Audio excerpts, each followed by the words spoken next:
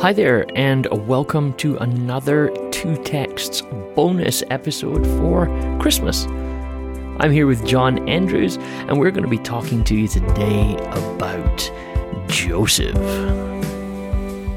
Well, John, it's even closer to Christmas now, and I think we're now beyond the stage of panic. We're now into the stage of just acceptance that if you're not organized now, you might not be organized this Christmas. Come on. Well, we've got our Christmas lights up here in England and it's all going on. So it's feeling very Christmassy, it has to be said. And by the time we are recording this, of course, it's evening for me, morning for you. So the fire's lit and it's feeling stockings are out already, David, in hope and optimism. So it's all feeling like Christmas at the moment. So it's good.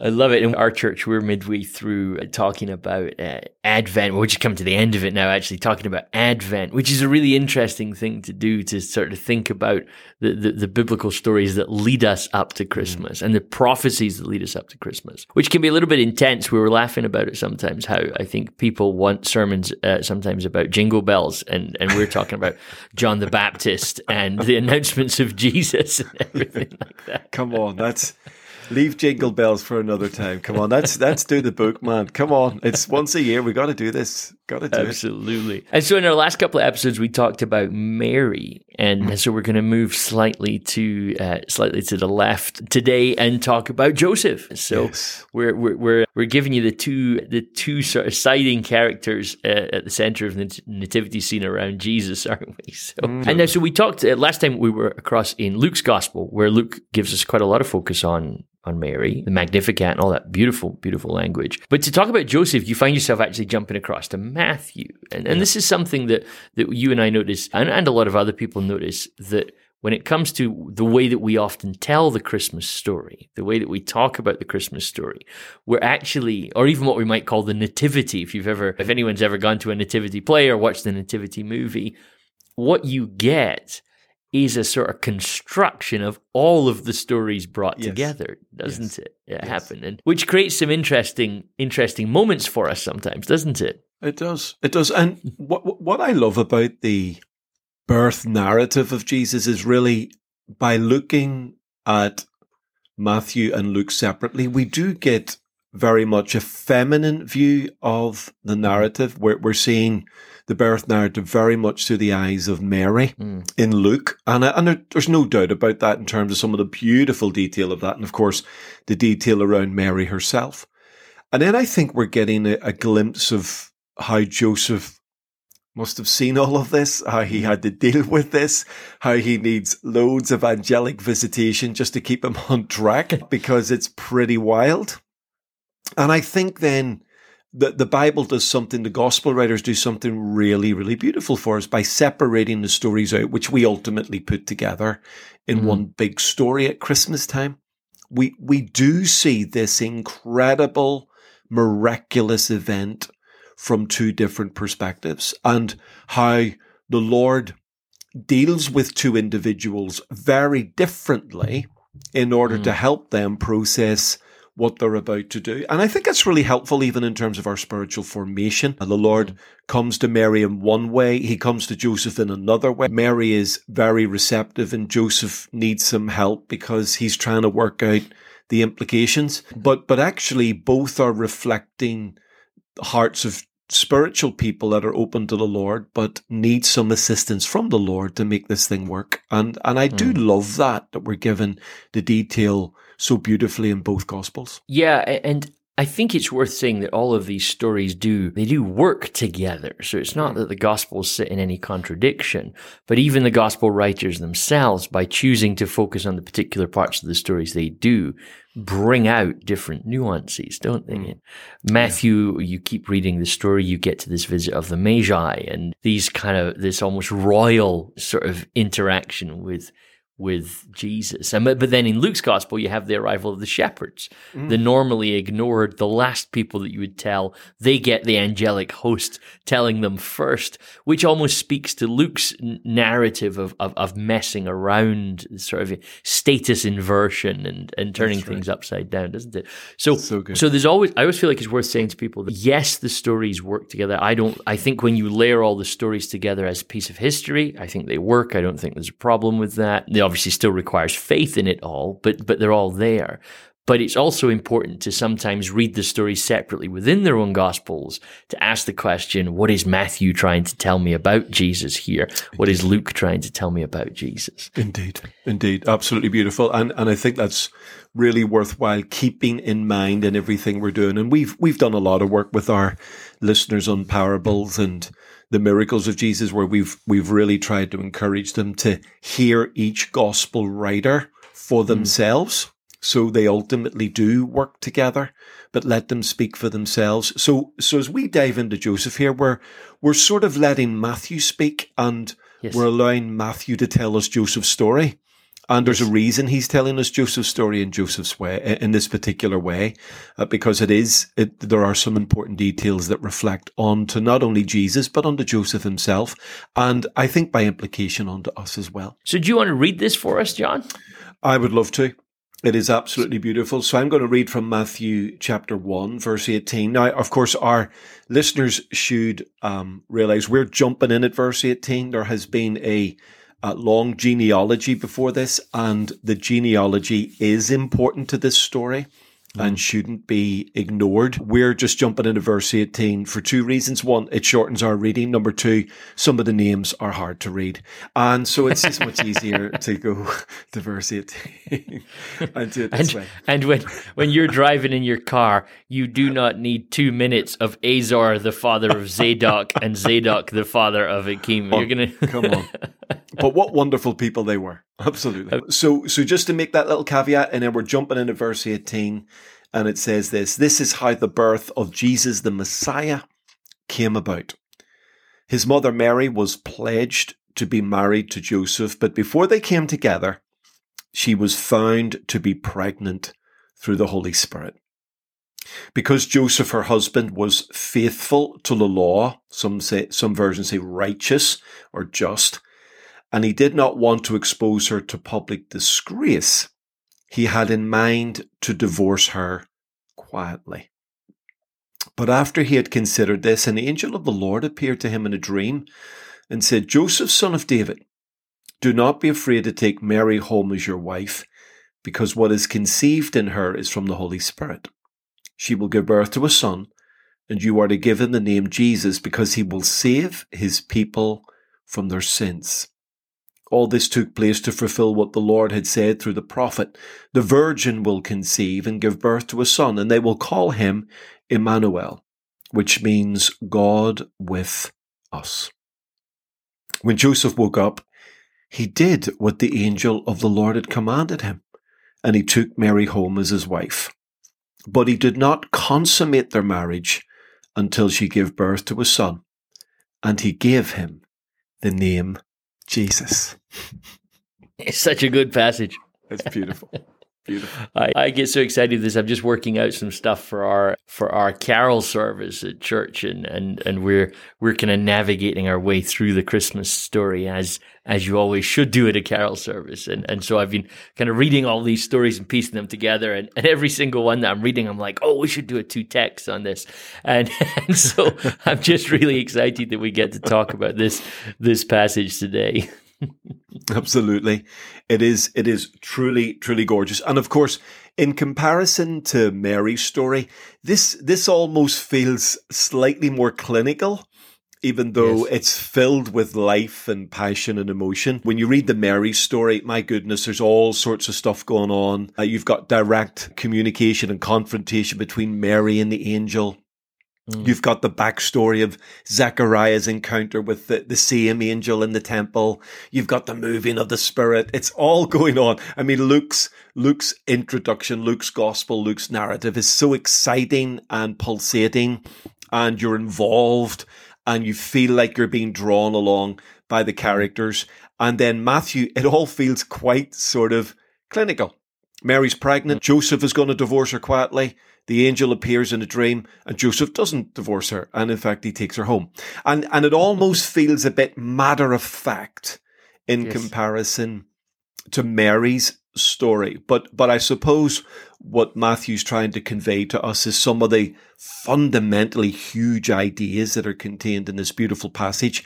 Easy to read over them very, very quickly, but some of the detail in this passage, and some of the detail, of course, in the verses that preceded, which are hinted at in the passage. Joseph, son of David.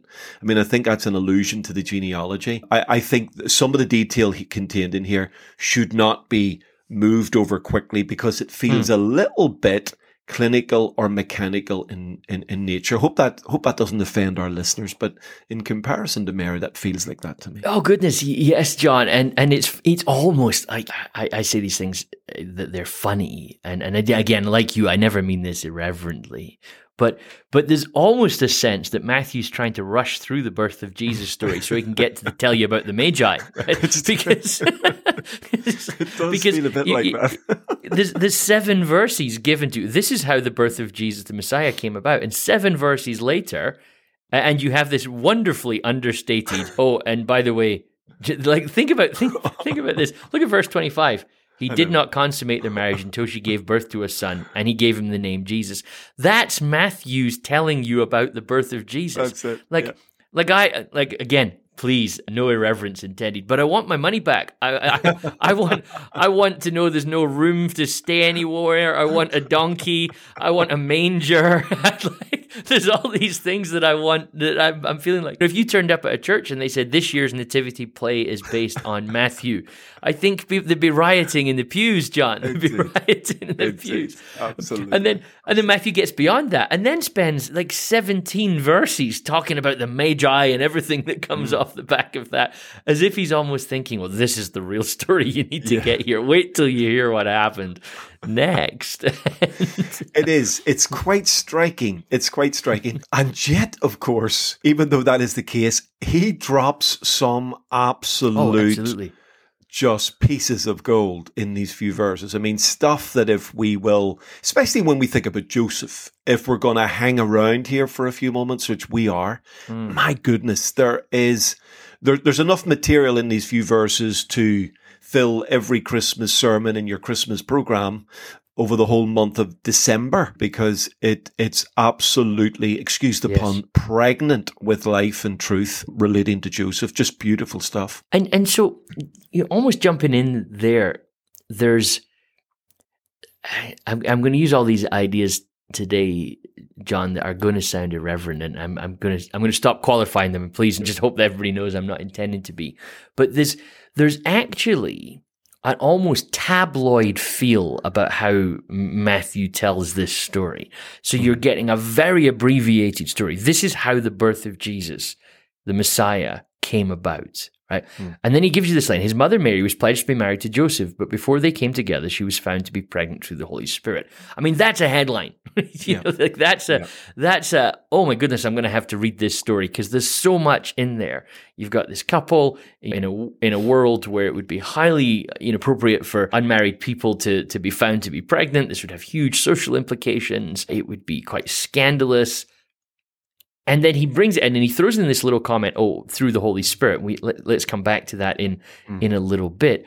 But in my opinion, you start to see why it's interesting that Matthew started with the genealogy and why he frames the genealogy the way that he does. That I think if you are a Jewish reader of Matthew, I think you maybe spot what he's done in the story. Do you think, and you track with what I'm saying there? Go for it.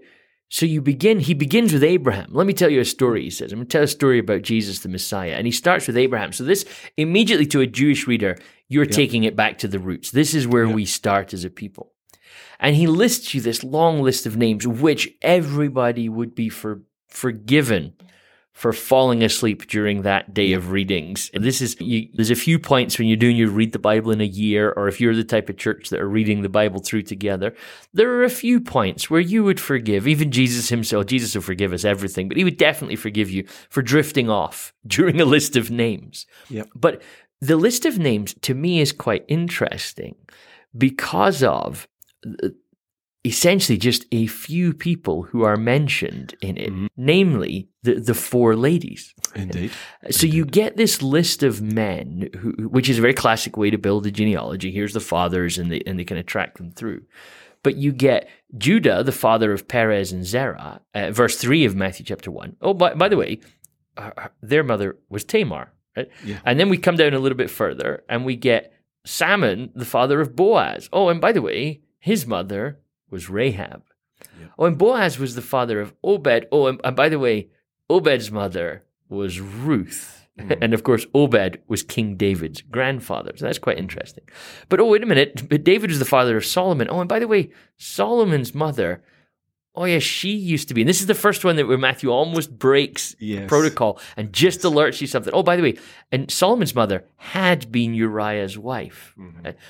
And then he gets through the rest of these names, and you may now are lost somewhere around Jotham and Uzziah, and you're trying to figure out why you're reading this.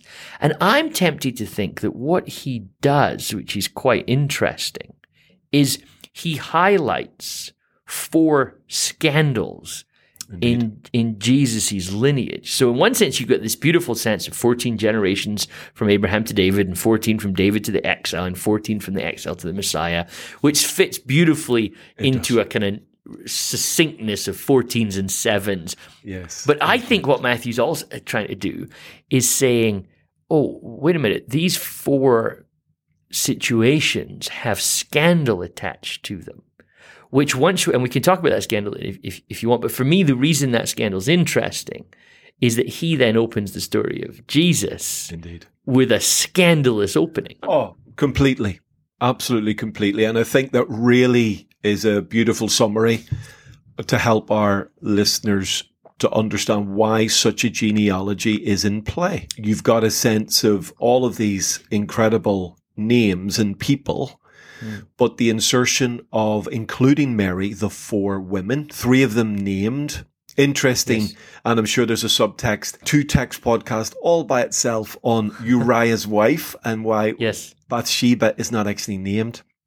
But you've got absolutely, and of course those women include not just scandal, but the inclusion of Gentiles within that context. Mm-hmm. And you've got this incredible sense of women being woven into the line in order to produce something significant. And if you see the way he finishes the genealogy in verse 16, I think he really sets up the headline, which you've kicked off with. He says at verse 16, and Jacob, the father of Joseph, the husband of Mary, and Mary was the mother of Jesus, who is called the Messiah. So he's literally in a Jewish context that would normally see the genealogy through the male line in terms of just how that's referred to. He's introduced 4 women, but he's the final woman he's set up because he's about to introduce this idea of scandal, of she's pregnant in a betrothed state, which at best could have got her divorced and at worst could have got her stoned. But she's not pregnant by Joseph. She's not even pregnant by a man. She's pregnant by the Holy Spirit. And so you not only see sort of the scandal within here, but you see in each of the women involved, the grace also involved within this, that each of their stories is a grace-filled story, controversial, difficult, but grace-filled, where each have been, through one means or another, drawn into the lineage of David, of Jesus. And now we have Mary as a female vocal point to this particular story. So even though Matthew writes from Joseph's point of view, it is interesting. He sets Mary up.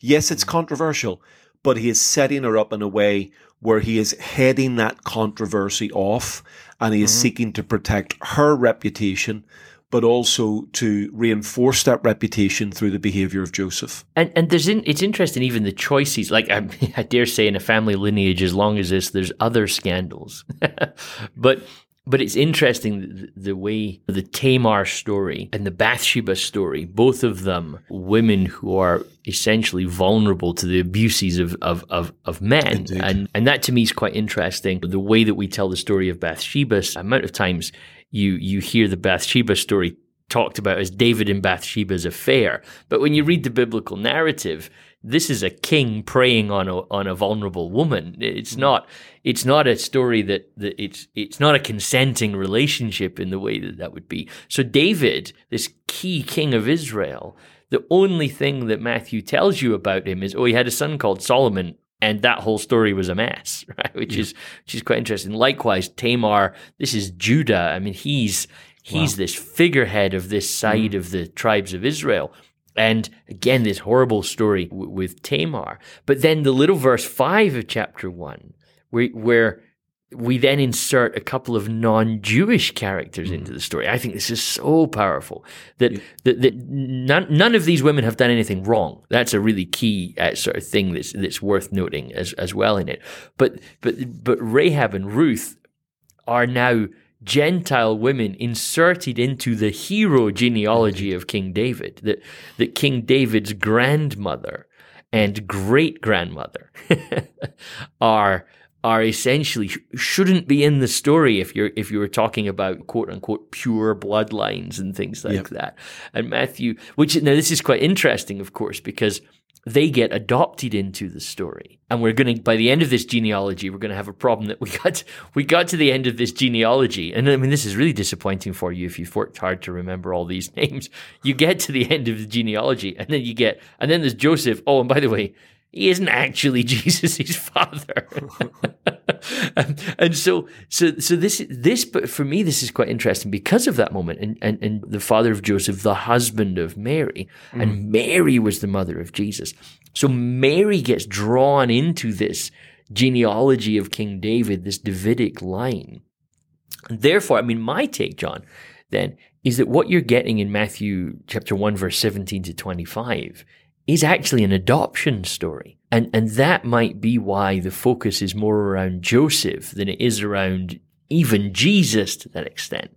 Because this is how Matthew's setting up this Davidic Bethlehem-linked line of Jesus. Does that make sense? It does make sense to me. And it then positions, although Joseph never speaks in our story, in fact, it's fascinating that all the references to Joseph in the birth narrative, he never speaks once.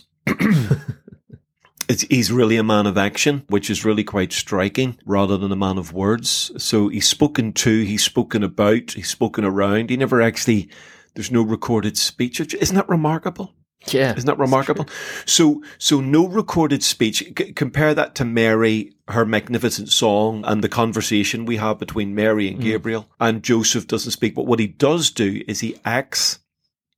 And of course, one of his most significant acts is that he doesn't follow his legal right to do what he would be allowed to do if he found a betrothed woman had been unfaithful to him and was pregnant. He actually, even before the angel appears, he is wanting to act honorably. But of course, what the angel is asking him to do is take Mary home with you. Make her your wife.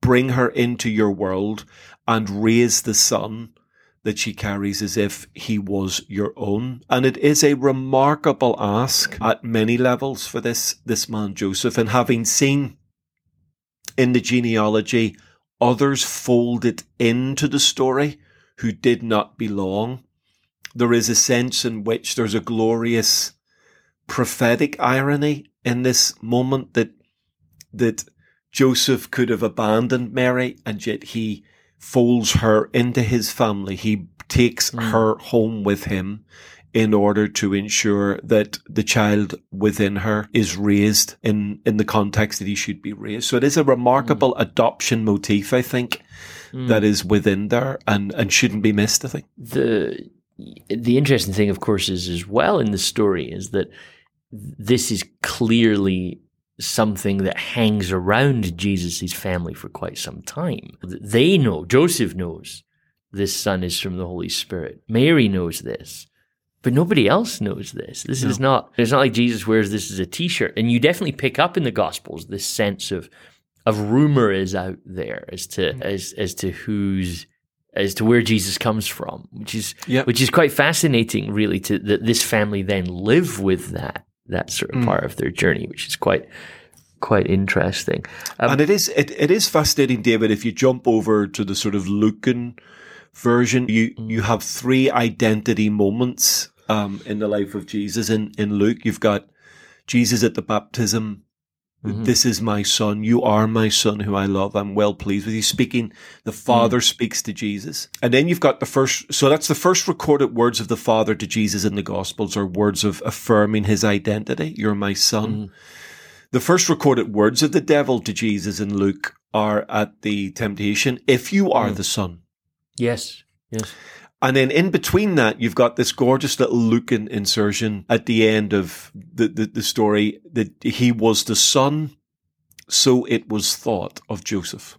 So you've got these 3 references to the identity of Jesus. He's affirmed by the Father. He's questioned by the enemy, challenged or questioned by the enemy. But there is this sort of acknowledged question mark by Luke. He was the son. Well, so it was thought of Joseph. So you get this. I think it does hang around. And I think when Joseph says yes to the angel, says yes to obeying, I think he's taking on a whole bunch of stuff as well. I think he recognizes that his life is no longer his own and he can no longer simply do what he wants to do, but he'll have to surrender to a much bigger agenda, just as Mary has done. And he will have to surrender to that agenda in a particular way, maybe slightly different from Mary's, but significant nonetheless. And the whole story then that we've got here in Matthew, it's really interesting because in the Greek text, Matthew does something quite interesting where the story is about Jesus.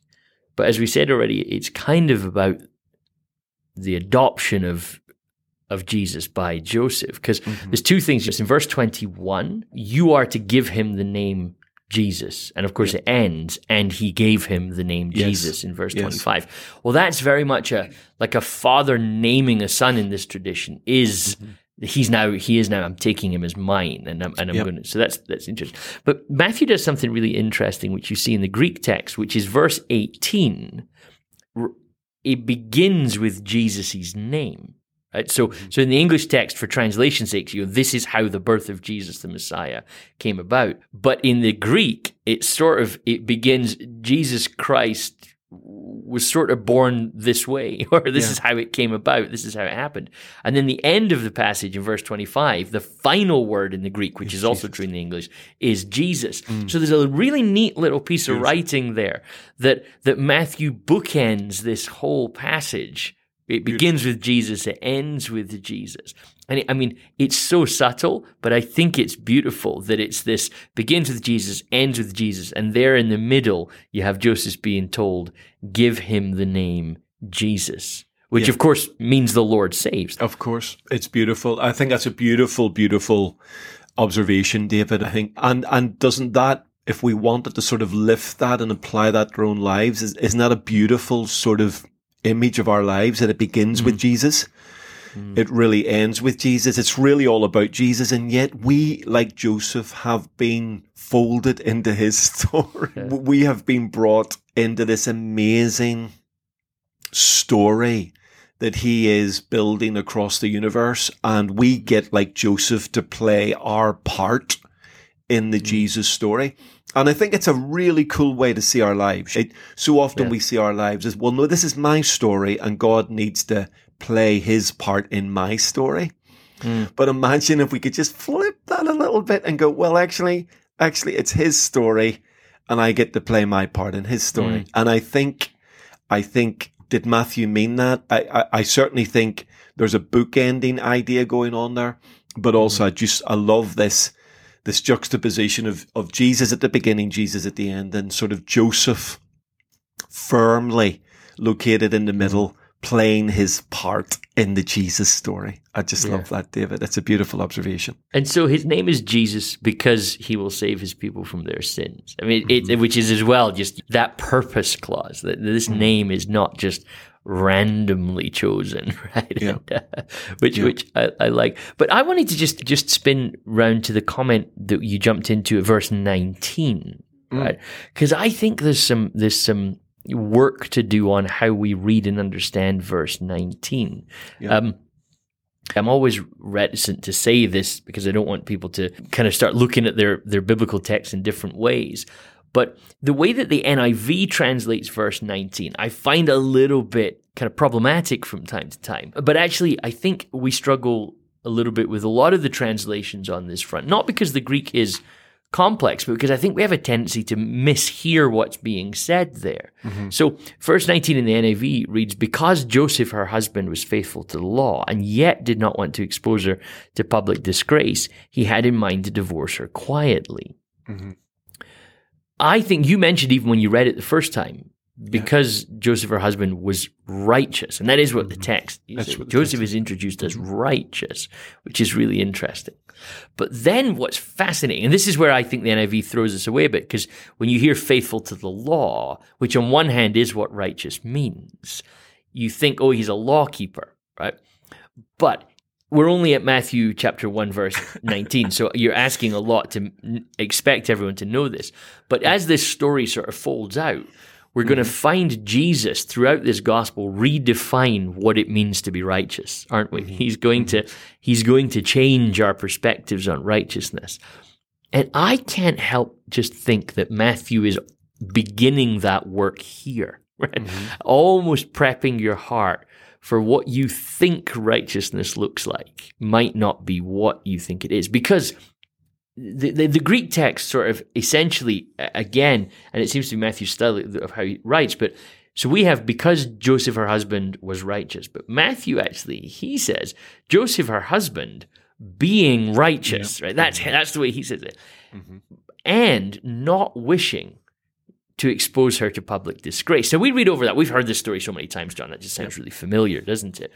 But actually, these two things don't wash. Because in the Jewish context, following the law, keeping the law properly, you have to choose between one of those. So if you're really going to do what's according to the law, you have to take Mary to the court. Right? You have to take Mary to the village elders, more than likely, to the people to decide, what should we do here? But Joseph decides, I'm going to sneak her out the back door and hide her.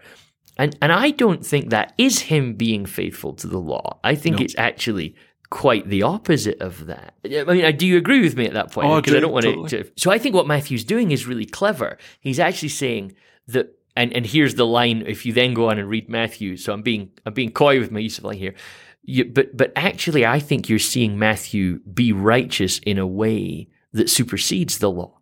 Yes. His righteousness is more than that of the scribes and Pharisees, to use Jesus' language, because he decides, actually, this is what I think Matthew's telling us, the righteousness of God goes beyond just punishing someone for quote unquote unproven sin, but the righteousness of God cares for a person. And maybe I'm reading too much into that, but I think that's what Matthew's doing here, because Joseph doesn't quite act, again, quote unquote, properly. I love that. I mean, that's why I sort of inserted that in the reading. I don't like that translation at all. I think it does slightly move you in the wrong direction. And I think you've got here, in the same way that when we looked at Mary's song, we got this sense of, hold on, there's a deeper pool of spirituality in this girl.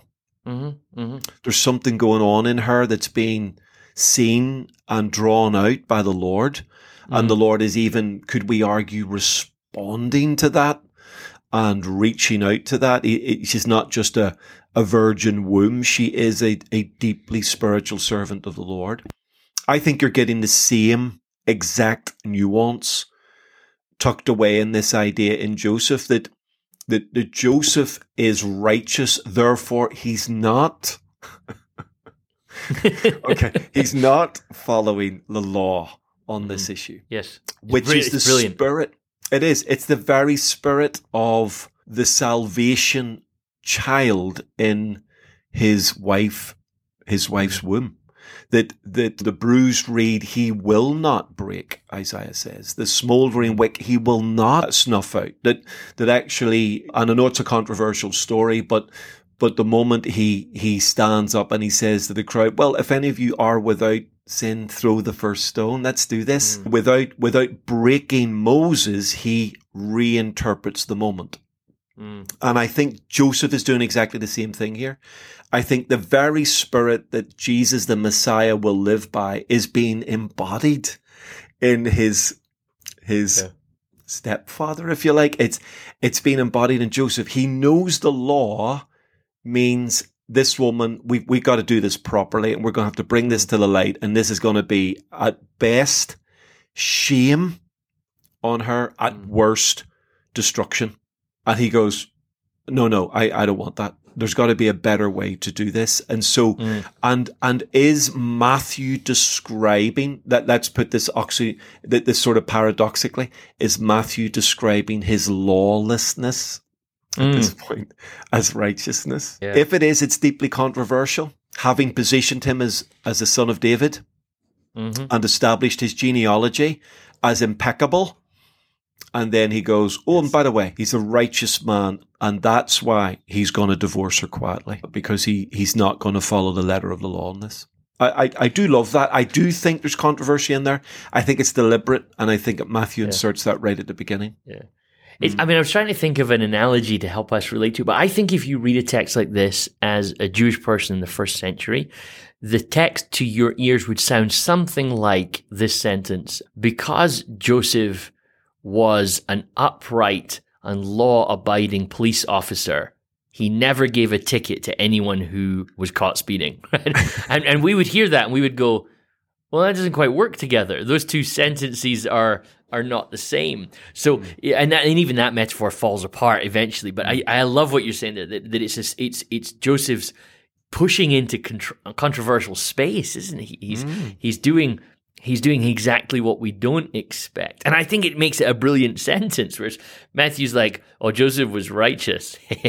But wait till you hear what he did. And so you're reading this, again, this kind of almost this tabloid feel. You're reading this going, well, that doesn't quite figure. And almost as if Matthew's saying to you, oh, and if you're struggling with that, wait till you meet Jesus. Indeed. And doesn't Jesus say himself later on, when he opens up, probably in the Matthew account, his manifesto of the kingdom, this is what the kingdom of heaven looks like, he preempts some of his most wonderful and controversial teaching by saying, oh, and by the way, unless your righteousness exceeds that of the Pharisees, you won't see the kingdom. This kingdom that I'm describing, you'll miss. Now, what on earth does he mean by that? So he's speaking about a group of people who would strain the gnat out of their wine glass, that would tithe on their herbs in their garden. So these are serious law-abiding people, and yet Jesus is saying they're keeping the law, but maybe they're missing the point of righteousness. Yeah. That's going on here. And I think when you see how Jesus engages, and we've touched on this before in various things, when you see how he engages with the Pharisees, I think that's the pull and push of their conversation. You've dotted the I's, you've crossed the T's, to use an English analogy, but actually you're missing the point here. Yes. So the point here is that, yeah, Mary's in trouble, but Joseph does the right thing. And that kicks off the story. We're already in slightly choppy water with the genealogy. The headline doesn't help us. And now we're into serious controversy where Joseph, this paragon of virtue, seems to be, as far as the law is concerned, prepared to act subversively in order to save Mary. Yeah. And it's interesting, David, that's when the angel responds. So we sometimes think, okay, so that's we might as well be hung for a sheep as for a lamb here. So let's go for it. so we think that the angel is responding to the fact, oh, Joseph's about to divorce her. But could the angel also be responding to the fact that Joseph is not prepared to expose her? That actually, just as the Lord responds to something in the heart of Mary and says to Mary, you're favored, could it be that actually what the Lord sees here is a man that is prepared to swallow the shame on himself in order to spare this woman from disaster and misery? And maybe that there's part of the response is not just to stop Joseph divorcing her, but actually responding to Joseph's righteousness in this moment. I don't know. I could be pushing it a bit far, but I do like the idea of that the Lord is seeing the heart of this man. This man is prepared to be righteous by not keeping the law. Yeah, I mean, it's interesting because you've got verse 20, after he had considered this. Yes. He's pondering this. So he's not acting rashly. That's definitely and I love what you're doing there, John, because there is a level where Joseph kind of is the bumbling fool of the nativity story often. But here you've got, he is righteous. So that's a pretty high praise. He doesn't want to expose her to public disgrace, so we've talked about that. But he has in mind, he's wondering, he's wishing maybe I should divorce her quietly. But after he's pondered this, but he's not yet acted on it. After he's pondered it, the angel says, "Don't be afraid to take her home." I mean, it's a great point that you make there. This isn't as cut and dry as we often. Like, we almost have it. If you go to a lot of Christmas nativity plays, it's almost a repentance moment when the angel meets Joseph and he's turfing Mary out onto the street, and the angel's saying, "No, back you go inside." But that's not what Matthew gives us here, is it? Actually, it's a pondering, thoughtful Joseph who's actually trying to figure this is turning into a sermon here, but Joseph's trying to figure the righteous way out.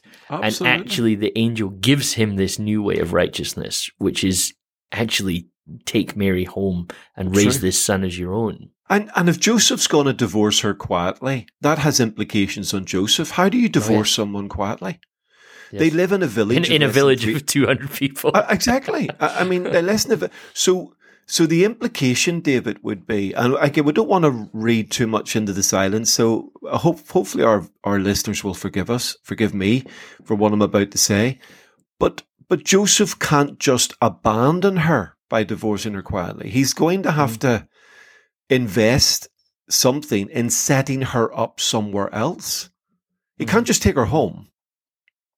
He couldn't leave a pregnant girl divorced in the midst of betrothal to the mercy of that context. He would have to find a way to help her start a new life. And so again, I think I think that's why you get this pondering. He's trying to work out, what am I going to do here? How am I going to get this girl out of this without going down this incredible route? And of course, he has the first of these 4 dream moments in the Matthew account. I mean, it's quite incredible that Joseph never speaks, but he has 4 dreams in the space of a few verses of the story. This is the first one, verse 20, his first angelic dream. Then in chapter 2, verse 13, he has the angelic dream about going to Egypt. 2:19, the angelic dream about coming back home. And then the 4th dream, 2:22. Now, it doesn't say an angel appeared to him, but he was warned in a dream, and because of that, he withdrew to Nazareth. So, again, if I can draw the parallel to Mary's song, I think here's a man that's had more angelic visitations in the space of a few comparative moments than I've had my whole life. He's a spiritual man. He's a sensitive man. He is, in each of the 4 dreams he has, he immediately responds. Yeah. He doesn't get up and go, "Oh, what happened there? Can someone explain?" Immediately, in each of the 4 occasions, Joseph does something. He acts in obedience. So here's a man that's not only having 4 dreams, but he's understanding those dreams immediately. He's able to appropriate those dreams, obey those dreams, and that all plays to this sense of spirituality, this sense of integrity, righteousness that's within this man. I mean, Joseph's a serious person, and he clearly, in one form or another, he knows the Lord, and he's able to respond to these very, very controversial and extreme moments with massive maturity. So one final thing then I want to make sure that we don't end this episode without is verse 22 and 23. And I'd love to hear what you have to say about that. All this took place to what the Lord had said through the prophet. The virgin will conceive and give birth to a son, and they will call him Emmanuel, which means God with us. Yes. I actually preached on this yesterday, Emmanuel, from the Matthew account, and I cried most of the way through the sermon, to be quite honest with you. I was just alluding to the fact that such a beautiful passage. It's a magnificent passage, and it's one of the greatest names we have describing the Lord in general and Jesus in particular. In this, the God who came to us, the God who became like us, the God who came for us. I mean, it's just incredible, incredible stuff. It draws back to Isaiah. You've got this original context in Isaiah, which is nothing like what we are facing here in the strictest sense of the word. Ahaz the king is under pressure. An alliance of two kings from the north Israel and Aram are coming to destroy Jerusalem. Isaiah says to Ahaz, ask for a sign. God will give you any sign you want. And Ahaz, sort of in a moment of, is it humility or false humility or pretentiousness? He goes, I'm not asking God for a sign. And Isaiah says, well, God will give you one anyway. A virgin will conceive. And in that context, we believe that conception was in the most ordinary sense, that a young girl had a child, and the child was the symbol that God was with them in that moment. And here we have now this incredible prophetic moment hundreds of years later being fulfilled. And it does show us again that in some of these great prophetic statements, that is it Isaiah speaking forward? Is it Matthew reading backwards? Or is it a bit of both? Is it both going on here, that Isaiah maybe didn't fully understand the prophetic implications of his prophecy to the life of the Messiah, but Matthew is the one who, by the inspiration of the Holy Spirit, is charged with connecting the dots and showing us that there is a connection. And in fact, if you look at the first couple of chapters of Matthew, I mean, he's got Old Testament prophets all over it. We've got Isaiah in 1:23, you've got Micah in 2:6 of Matthew, you've got Hosea in 2:15 of Matthew, and then you've got Jeremiah in 2:18 of Matthew. I mean, he is pulling out the heavy hitters here. These are serious, serious, heavy prophetic references. And then even the sort of he will be called a Nazarene has a sort of a general prophetic reference. There's no specific prophet he's referring to there, but a general nuance. So Matthew isn't just doing this here on Emmanuel. He's pulling together the great threads of prophetic ministry, which when they happened originally don't seem to have any messianic connection, but it is the writers of the Gospels who connect the dots for us. And I do think it is one of those examples that the writers of the Gospels help us read backwards into the text. Reading Isaiah 7:14 doesn't seem to refer to Jesus at all, but reading through the lens of Matthew's interpretation, suddenly we see it come together. I just recently read Brian Zahn's latest book, and he talks about the kind of way that our reading of Scripture develops across our life, or perhaps should develop across our lives. And he says what you find, he says, there's a very childish reading of Scripture. He said, which is, some people would call it literal readings, and that term is very loaded in that sense, where people just read the story and go, okay, that's the story, and move on, right? He said, and then there's a level of Scripture, he says, where you get older, you read some theology books, and you start reading about, and you read things like this. Well, Isaiah didn't necessarily mean this about the Messiah. This was more to do with Hezekiah, and this was and Zahn then says, and that's a really important stage of our life to get to, where we actually do the critical analysis on a text, like what actually happened here? Why are there differences between Matthew and Luke? But Zahn's analysis of almost the modern evangelical church is that that's kind of where we've stopped. Right. And as I'm reading his book, I was reminded of Philip Yancey's. He's talking about grace, but I think the metaphor works elsewhere. And Yancey says one of the best ways to analyze a frog, we are told, is to dissect it. He said, and by the end of dissecting a frog, he said, you have learned a lot about the frog. The problem is the frog is dead. And the problem is, I think a lot of us, we stop at that and we go, well, Isaiah probably wasn't really referring to the Messiah in the same way that Matthew is, so I'm not sure whether Matthew should have done this or not. And Zahn says, then there's another level of text which you see throughout Christian history, which he calls, and the title is just his way of describing it, but he calls it the mystical reading of the text, right?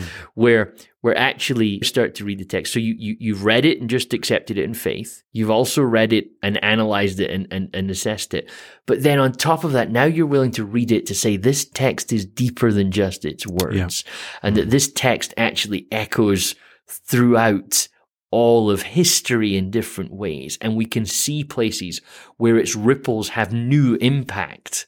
The critical mind of me goes, that is definitely not what this text first was understood to be doing. But now, and I think Matthew models this beautifully for us, that you can come back to a text and go, wait a minute, if we can open our hearts to the Holy Spirit, this text is now, got bigger implications. And at one level, John, as a Christian and a pastor who's trying my hardest to follow Jesus, I jolly well hope that's the best way to read the text, because I kind of do that every day, right? Yeah. I open up my scriptures that are written thousands of years ago and I go, man, I hope this helps me today. I hope this gets me through. And I think on a pretty regular basis, I apply bits of text to my life that would be far removed from the original readers of these and writers. And you will do, in fact, every single person that's listened to this podcast has probably done a similar thing. We find a verse for a moment that helps us, and we're so grateful to that. And I'm not saying don't go doing the critical analysis, but just remember there's more to a text. And I think Matthew models this beautifully for us here with this bit of Isaiah. And I love the idea that Matthew would have been in the room in that post-resurrection, pre-ascension download from Jesus, when beginning with Moses and the prophets and bringing in the writings, Jesus goes, okay, let me just show you where I am. Let me just connect the dots for you. And there's no doubt in my mind that writers like Matthew, and Matthew does this probably more than most, really does work hard at directly connecting us back to the Tanakh. And he shows us reference after reference after reference directly. I mean, the other gospel writers do it both directly and indirectly. But Matthew, this was to fulfill what was written in. This is to fulfill what was written in. And over again, he does that because he is now reading scriptures he was raised on through the Jesus. And I think Jesus then is helping him to read Isaiah differently, to read Hosea differently, to read Micah differently, to read Jeremiah differently, and to see that there were multiple layers within the words of these original prophets, whatever was going on in the mind of these original prophets at the time that they spoke. So I do love that. I think we're helped by that. And I think the gospel writers model for us a great way to read the scriptures as well through that Jesus lens. And they will call him Emmanuel. Come on. And which means God with us. I love what Matthew does here as well. That's so subtle, and that he assumes you're going to keep reading. So what do we know about Jesus so far? He's conceived of the Holy Spirit. You're going to call him Jesus because he's going to save people from their sins. And this fulfills an old prophecy where there's a son coming that will be called God with us. And I love the fact, John, that you hang out in Matthew for another 28 chapters. And the very, very final thing that is, not only does Jesus say in Matthew's gospel, but the final line of Matthew's gospel is Jesus saying to the disciples, and I am with you always. It's just so good, isn't it? It's so good. And it's so good. We should finish the podcast on that note. That is just superb. Superb. God with us. Merry Christmas. Okay, so that's it for this bonus episode. We're going to be back with our final Christmas episode tomorrow, just to give you an extra day to listen to that before you get lost in the Christmas world of turkey, presents, and hopefully enjoyable times remembering Jesus. So we're back with you tomorrow. Until then, goodbye.